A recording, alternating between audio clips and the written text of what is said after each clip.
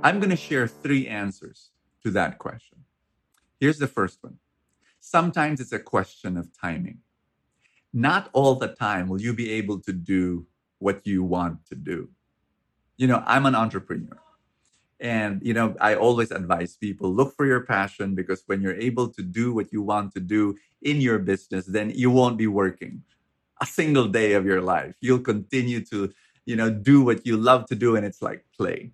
So I say that. I do teach that. But I also give them the qualifications and the conditions that when I was starting out, I was doing, yes, my passion, but I was also doing things that I did not like to do. Why? Because no one else was going to do it. And I had to do them, whether that be administration or crunching the numbers, looking at the pesos, or, looking at the minute details that I have no gift for. And I don't like to do those details, but I have to do them because it was a one-man job, one-man team. And so sometimes it's a question of timing. So at this particular time, you cannot do only the things that you love to do. You'll have to do the things that you don't like to do. Why? No one will do it. So many times it's just a process. Later on, as the years go by, maybe you'll be able to have a team with those gifts. Like for me, I began to hire people and work with me, people who had that knack for details and administration and accounting and finance, etc., so that I could focus on the creative part, which is my gifting, which is my passion. Here's the second answer I want to share with you. I really believe this with all my heart, that doing your passion, doing your gift, the gift that God gave you, and giving that gift to the world, man, you're going to have so much joy. You're going to have so much amazing blessings and success, because when you're doing what you love to do, usually you're doing it at a, no matter how difficult it is, you'll still press on, and you love to develop that craft because it's a passion.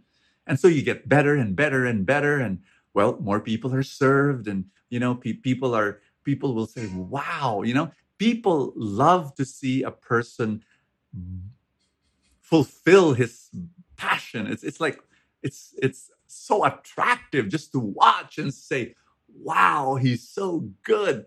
So yes, I totally agree with that.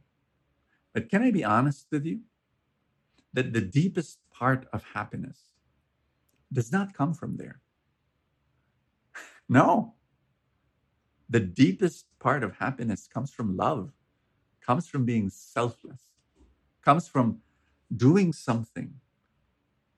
Whether you love doing it or whether you don't love doing it, the deepest happiness that you can ever experience is serving someone else.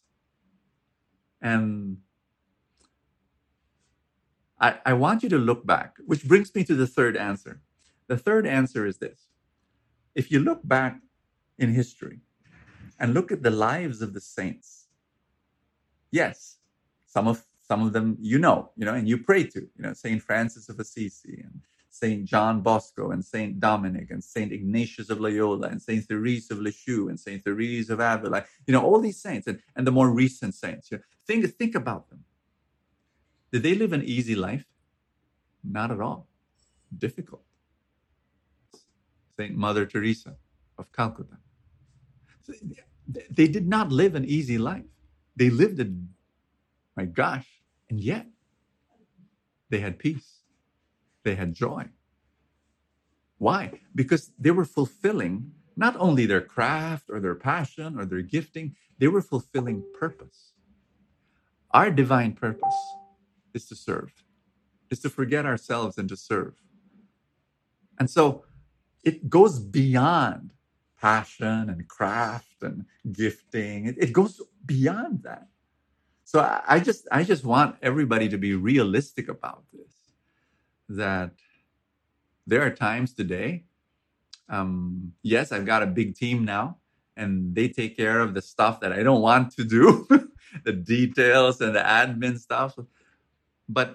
And so I'm able to fulfill now, like probably 80 to 90% of my time is focused on creating and communicating, which are my gifts. But My joy? Yes, I'm happy doing it. I'm happy writing. I'm happy speaking.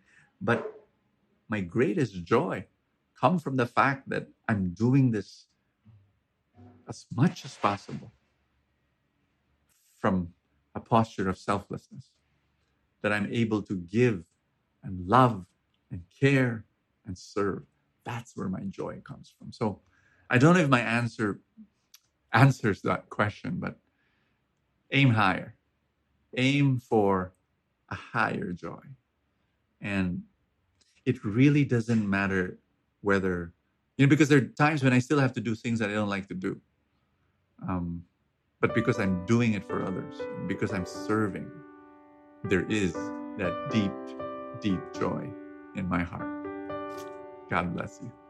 Thank you for watching Soul Food. Don't forget to like, comment, and subscribe. Send your questions over. I hope I can answer them. You can send them through video or just write on the comments section. Thank you so much. This is Bo Sanchez for Soul Food. Always crave for more.